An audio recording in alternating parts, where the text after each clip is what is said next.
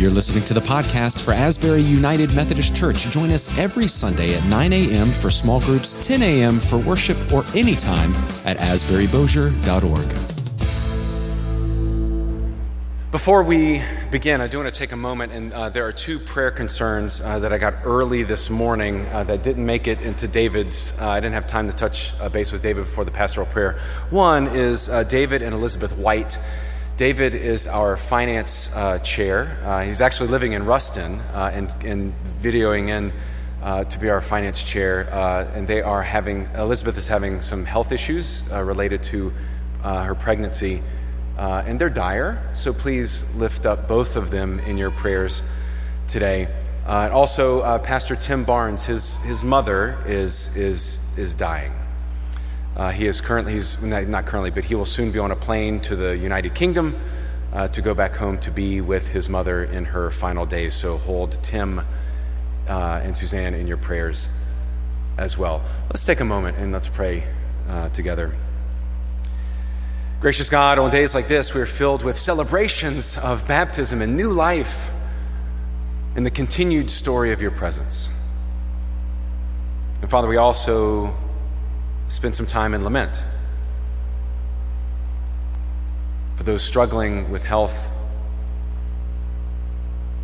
for those who are saying goodbye. Father, may your presence be known. In Jesus' name, amen.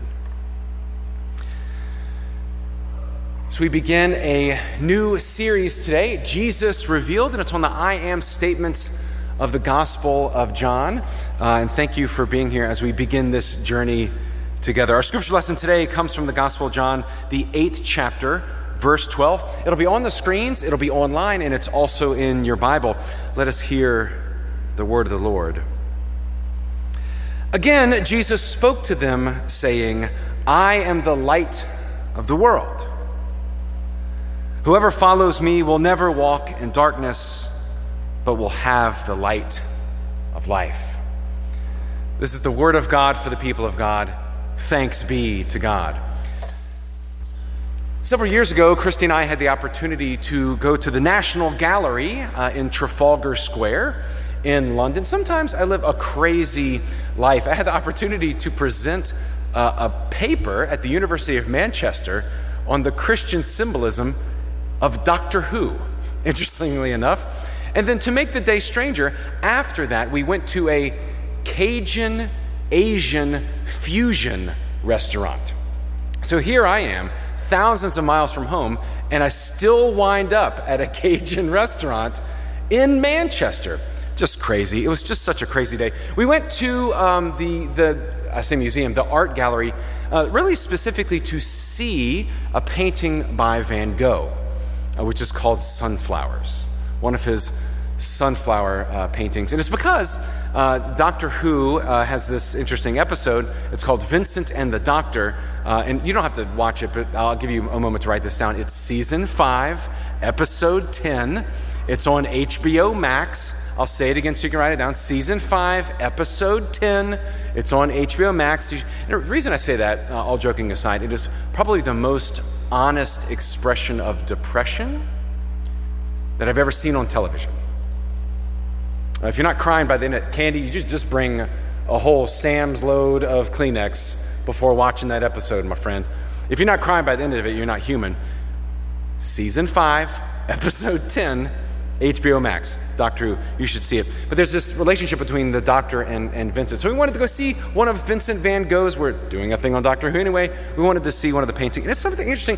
You know, when you see a painting with your own eyes, unmitigated by a screen or in a book, it's powerful. You see things like brush strokes, and the colors are vibrant. And I'm not an art critic, nor an art historian. I really wish I was, because that sounds fantastic. But one thing I do know is that a picture is never larger than its frame. A picture is never bigger than its frame. The frame of a picture is kind of like a cheat sheet. It helps us understand what the artist wants us to see. Right? In other words, when you go into the National Gallery and you see sunflowers, you don't have to, and it has a frame around it, You don't have to discern whether or not the light switch on the wall is part of the experience, right? That's what the frame does. It's a cheat sheet. It shows us what the artist wants us to see. And that doesn't only apply to artwork. Books have covers and prologues, and movies have end credits, and video games have places you can't go because the graphics card is not fancy enough. Classes have a syllabus. Denominations have articles of religion. Politics have platforms. And a word about politics, just for fun, since all of you nice people are here. The political ad, whatever the political ad is an act of framing, right? It's a cheat sheet. It's what the candidate wants you to see and pay attention to. Sometimes it's really helpful. Sometimes it's a good thing. Like we heard a couple of weeks ago that they might be changing the contract of the tennis center. So several of us showed up and the room was full, and they decided not to change the contract after all. So sometimes these things really, they mobilize us and they get us moving. But also sometimes these ads, they make your person look like a saint and a hero, and they will save us. And then they make the other guy look like the villain, and they can't do it. It's a grainy image, and they're like, they've spilt mustard on their shirt from their hot dog. Just be in mind that this is a frame. It is what the candidate wants you to see. And the problem is sometimes we repeat these political ads without like doing homework or vetting or context or whatever, and we just and that's exactly what the campaign wants you to do, is repeat these things without thinking about them. Pay attention to the frame. A picture is never bigger than its frame. Another less contentious example of this is the Haunted Mansion in the Disney parks. Have you been on the Haunted Mansion? 'Tis the season, right? Halloween. You enter into the Haunted Mansion, and there's 2 rooms. Like there's this really cool stretching room. There's this other great room. It's really there so your eyes can adjust from the light that is outside to the darkness of the ride, right? Disney thinks of everything. You go into this room, your eyes adjust, and then finally you're ready for the ride, and you ride a doom buggy right through this house, a doom buggy. But the doom buggy also rotates and shifts because they point you in the direction where they want you to see. They don't want you to look behind to see the strings and the lights and the exit sign and it points you exactly where they want you to see the story, right? It's an act of framing. A picture is never bigger than its frame, except when it is. And the Gospel of John is. The Gospel of John wants to take the frame and bust it apart and throw it away and want you to experience something that bleeds over the perceived edges or boundaries or permissions. The Gospel of John wants you to think about Jesus in a different way. The Gospel of John wants you to think about Scripture in a different way other than the other Gospel. The Gospel of John begins with reckless abandon. It's not like the Gospel of Mark where it just says Jesus is on the scene, or Matthew where it said so-and-so begat so-and-so who begat so-and-so, right? Or the Gospel of Luke that says this beautiful Christmas story. John just busts the frame right open. It says, in the beginning was the Word, and the Word was with God, and the Word was God. What a claim at the very beginning. When you start reading the Gospel of John, you should say, oh, the rules are not going to apply with this one, are they? Right? In the beginning was the Word, and the Word was with God, and the Word was God. In Him was life, and it was light to all people. Who was it to? All people. And the light was life. The picture's never bigger than its frame until it is.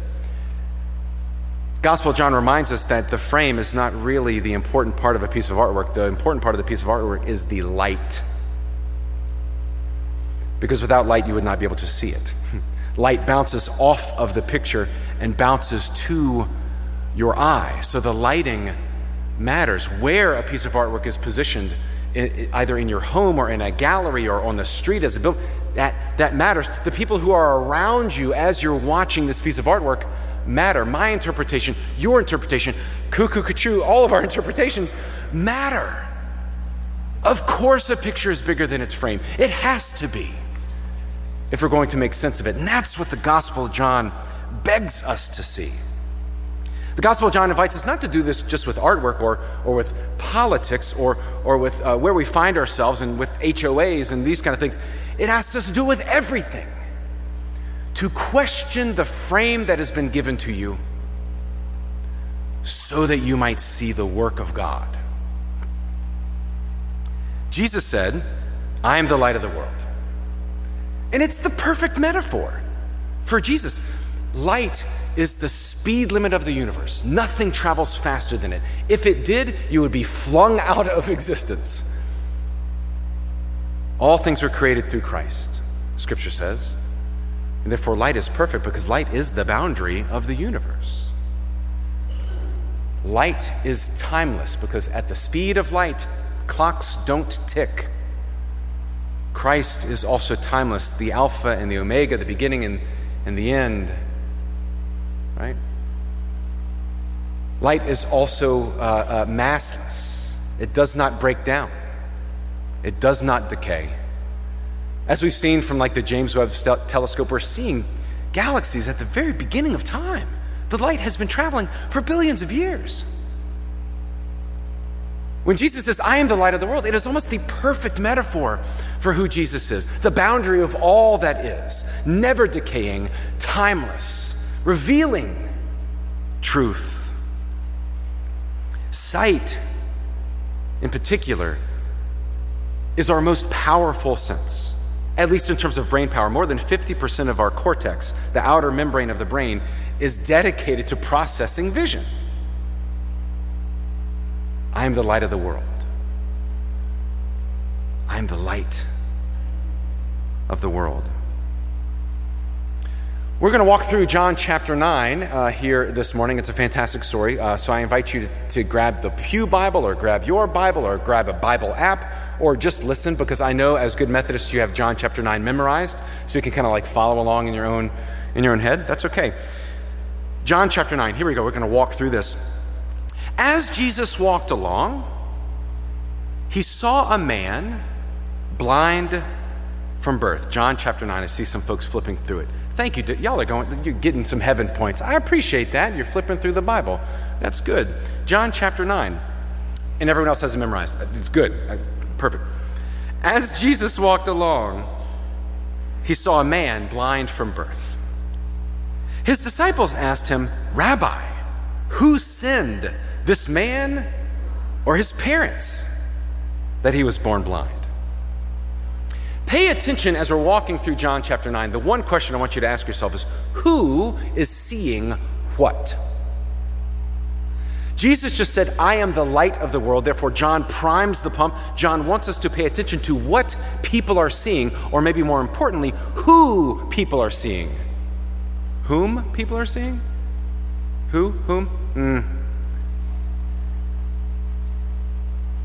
Jesus saw a man born blind. His disciples asked him, who sinned, this man or his parents, that he was born blind? Who did Jesus see? You can say it, Jeff. Go ahead. A man. Jesus saw a man. What did the disciples see? His sin. Already, John, this story is priming the pump of what's about to happen. When Jesus is out in the world, when Jesus is with God's people, Jesus saw the human being. Jesus saw the person. Jesus saw the one that had been cast out because they were deficient. And the disciples, what did they see? They saw his sin.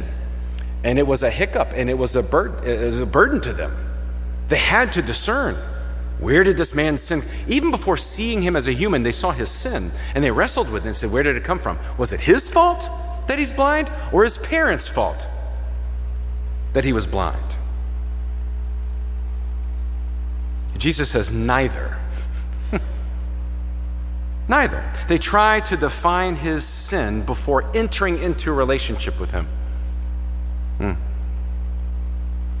But Jesus sees the person. That's how Jesus operates. Jesus sees him. Do we wrestle with sin? Of course we do. We are messy. We are human. We miss the mark. We are far from perfect. Jesus died and rose again so that we would not be defined, however, by our failures and struggles and shortcomings. And yes, there are some who follow Jesus, like the disciples in the story, who want to define everyone according to their shortfalls. So Jesus answered the disciples, neither this man nor his parents sinned. He was born blind so that God's work might be revealed in him. We must work the works of him who sent me while it is day. Night is coming when no one can work. As long as I am in the world, I am the light of the world. And when he said this, he spat on the ground and he made mud with the saliva and spread the mud on the man's eyes. And he says, "Go wash in the pool of Siloam," which means sent, which means sit. I wonder how often this man had someone spit in his face. What might this man be thinking when he hears Jesus spit and pick up mud? What's about to happen? Someone going to fling mud on me again because of the sin they think I carry? But Jesus takes something probably often used for harm and redeems it, and it brings healing. The blindness was not for sin. It says that the blindness was for God's glory.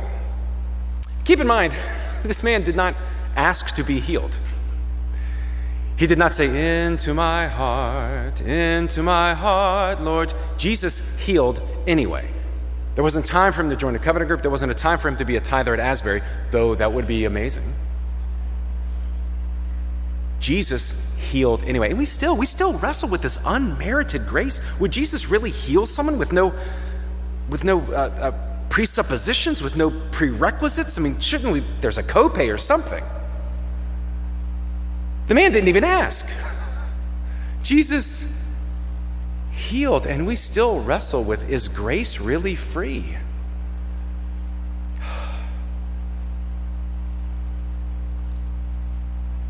Unmerited, simply out of love for the man. That can't be true, can it? But here's the thing. Jesus said, "Go and wash in the pool of Siloam," which means sent. Jesus didn't heal just for the sake of healing. He healed so that this man would be sent out to share the gospel. He becomes, in fact, as the story progresses, he becomes much more astute than the disciples are. He understands Jesus' mission even better than they do. It's amazing when sometimes there are those who spend a lifetime in the church and they just don't understand unmerited grace. And then when you have received it, you become an expert at forgiveness. You become an expert at grace. You become an expert at recognizing that people are messy and they should also be loved.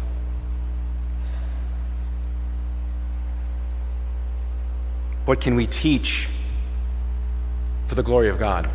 Go to the pool called Siloam. Go to the pool called sent, because Jesus wants him to be sent out to proclaim the good news. Because he goes back home and people are like, wait a minute, wait, weren't you blind? And he gets to tell his story. Our healings, our failures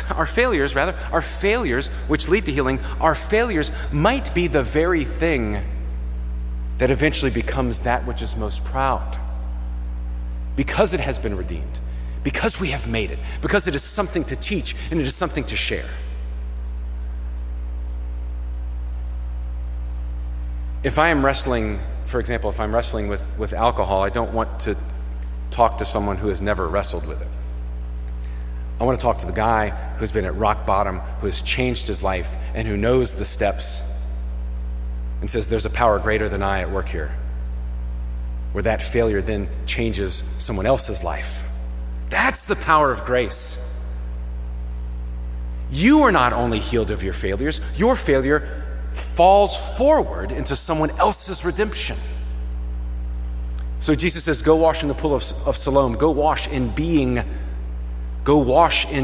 sent. Go wash in being sent. What is it that you can teach that you know really well? Oh, it could be art. It could be football. It could be English. It could also be, I've wrestled. I've been addicted. I didn't know how to handle money. I'm terrible at relationships.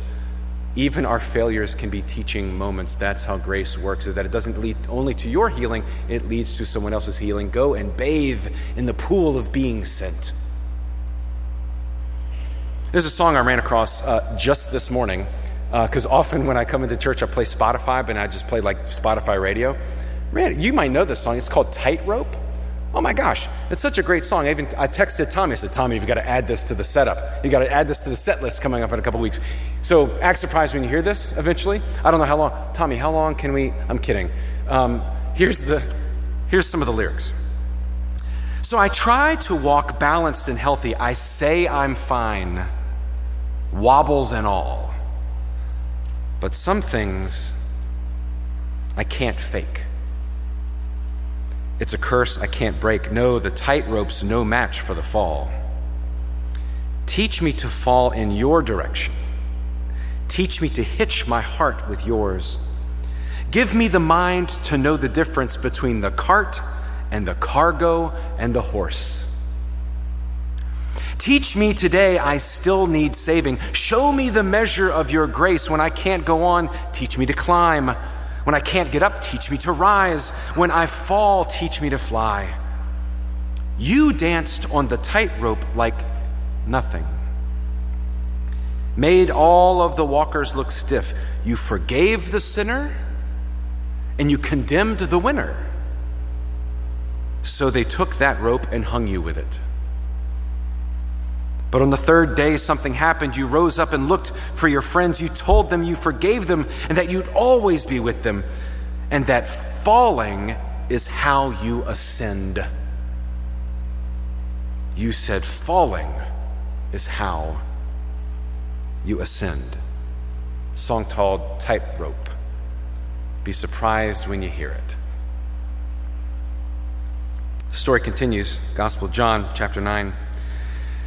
The neighbors and those who had seen this man before as a beggar began to ask, "Is this not the man who used to sit and beg?"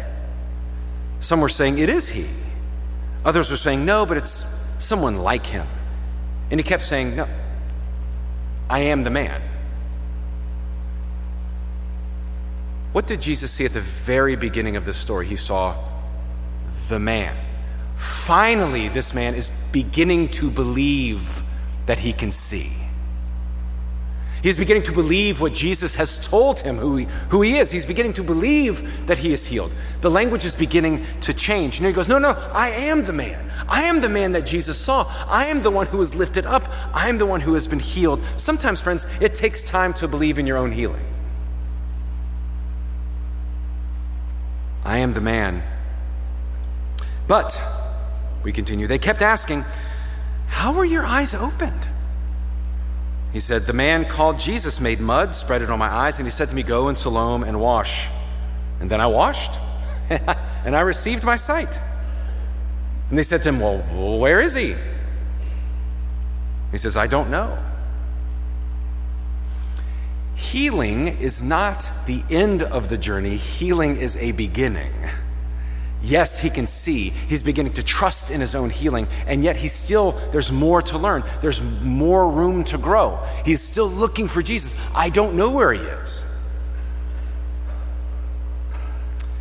So they brought to the Pharisees the man who had formerly been blind. Do you see that change of language? He's not the blind man. He's the man who was formerly blind. His identity is changing throughout this entire story. They brought to the Pharisees the man who had formerly been blind. Now it was a Sabbath day when Jesus made the mud and opened his eyes. Well, it was all fun. It was all good. Thank you, Jesus. Hallelujah. Oh, it's the Sabbath. Whoopsies. It was the Sabbath day. The Pharisees began to ask him how he received his sight. And he said to them, "He put mud on my eyes, and then I washed, and now I see." I can see clearly, right? Some of the Pharisees said, this man is not for God, for he does not observe the Sabbath. What an interesting response. No one in the history of ever has restored someone's sight. This man was blind, and now he can see. His life is forever changed. The Pharisees do not shout hallelujah. They do not put their hands in the sky. They do not say, let's do a capital campaign and build a statue here. They say, this can't be possible because Jesus broke the rules. He healed on the Sabbath, and that's a no-go.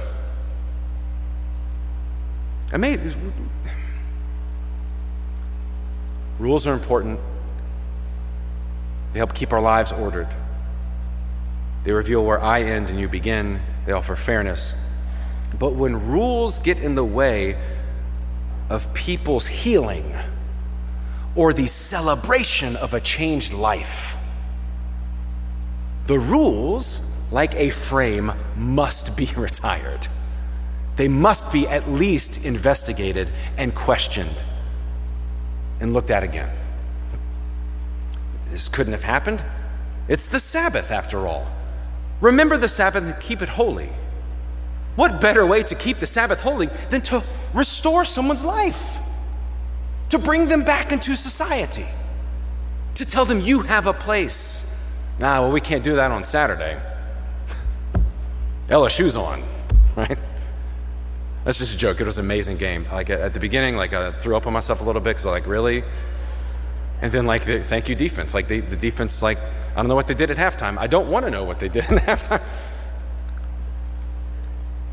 Can't do that on Saturday. Can't do that on the Sabbath. That's a no-no. That breaks the rules. Yeah, we know that he's healed. We know that he's been restored, but you didn't do it the way we wanted you to do it.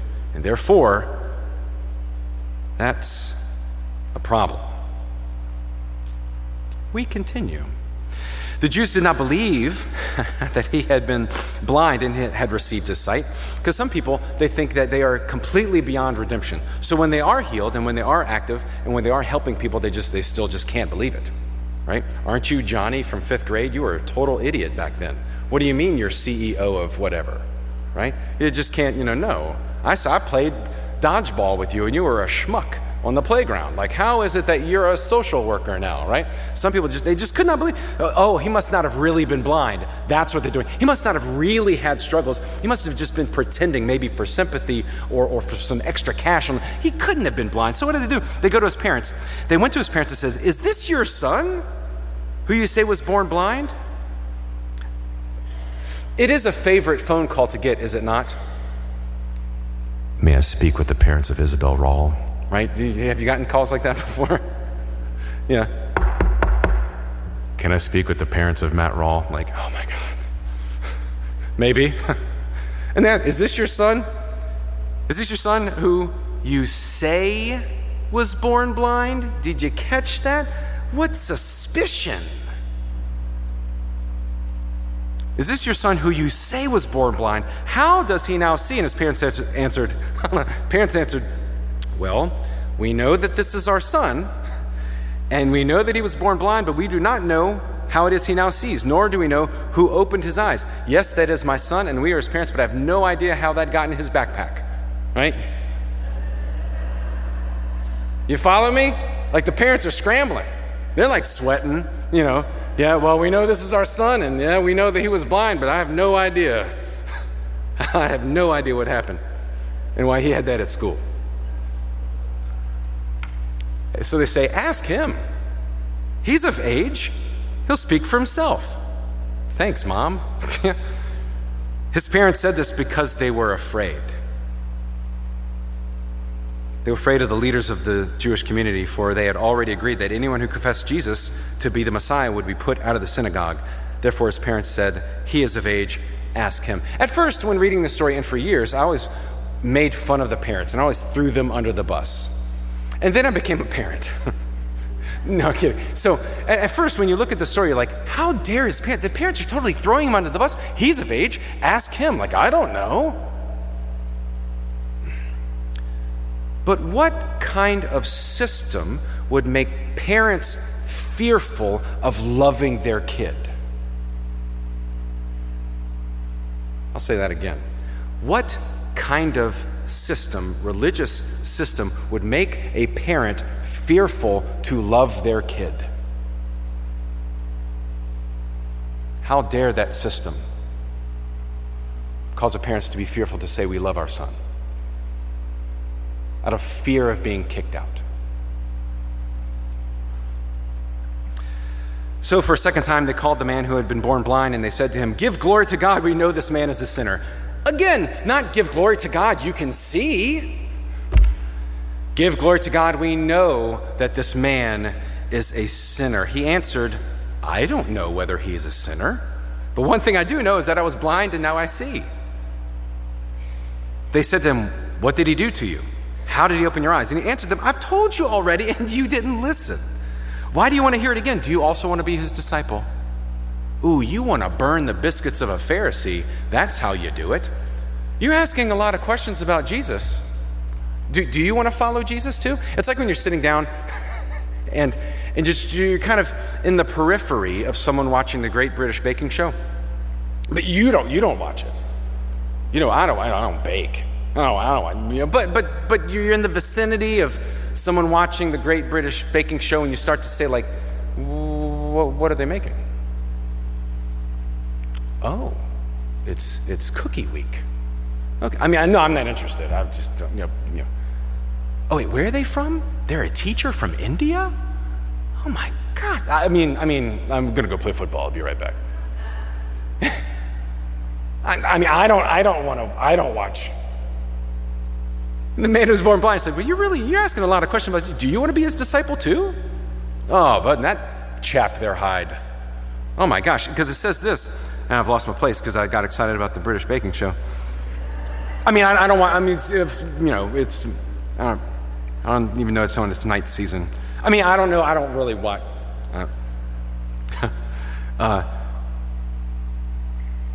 Yeah, great. So I'm just going to skip ahead because I cannot find where. Do you want to be his? Okay, there it is. You also want to be his disciples? Yeah. Okay, so this reminded me, this reminded me, it's harder than it looks. This reminds me of, there's this great song, Beauty and the Beast. Disney's Beauty and the Beast. Fantastic, right? And there's this, the mob song where they go and kill the beast, right? There's this really great line in that song that says this: "We don't like what we don't understand. In fact, it scares us." I'll read that again. We don't like what we don't understand. In fact, it scares us. And this monster is mysterious, at least. Bring your guns, bring your knives, save your children, save your wives. We'll save our village and our lives. Kill the beast. Yeah? The Pharisees reviled him, saying, "You are his disciple.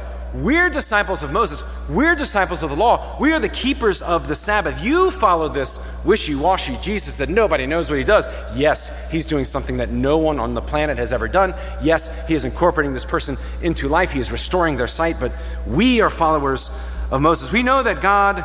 Now here's an astonishing thing. This is what the man says. This is an astonishing thing. You don't know where he comes from, and yet he opened my eyes. We know that God does not listen to sinners, but he does listen to one who worships him and obeys him. Never since the world began has it been heard that anyone opened the eyes of a person born blind. If this man were not from God, he could do nothing. And they answered him, "You were born entirely in sin, and you dare teach us?" And they drove him out. Oh man, conviction stings sometimes. And they drove him out. Now that he's been driven out, this is when Jesus comes back into the story. Did you notice at the very beginning, this man was shut out. We didn't know who he was. He was blind. Jesus disappears from the story. And we hear, interestingly enough, we hear the story of this man wandering around. How rare is that in Scripture? That Jesus is not there.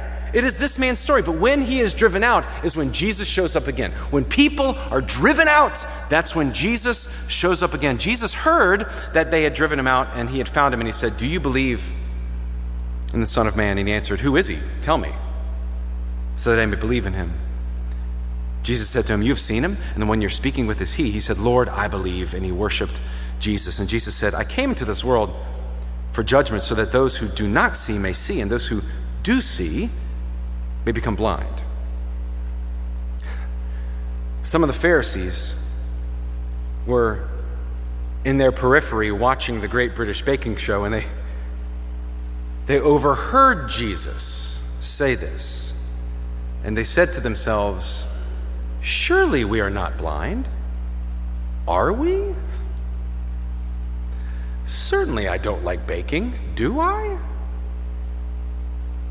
Jesus said to them, "If you were blind, you would not have sin." How did the story start? This man is blind, and they say he is a sinner. At the end, Jesus says, if you were blind, you would not have sin. But now that you say, we see, your sin remains. Gospel of John wants to turn everything upside down. The Gospel of John wants to take the frame that you have inherited and break it apart, or at least reinvestigate what this frame is, where you got this frame, and how it is directing your sight and where you are going and who you love and how you are. What assumptions do you need to sit with this week? What frame has been given to you? What frame are you working with? I'm not judging you for your frame. I'm just asking you to take a look at it. What are the boundaries? To what have you become blind? Friends, you've heard me say it before. Blind spots are not a sin. We all have them. Not correcting for them just might be. To what have you become blind? To whom have you become blind? What do we need to see this week?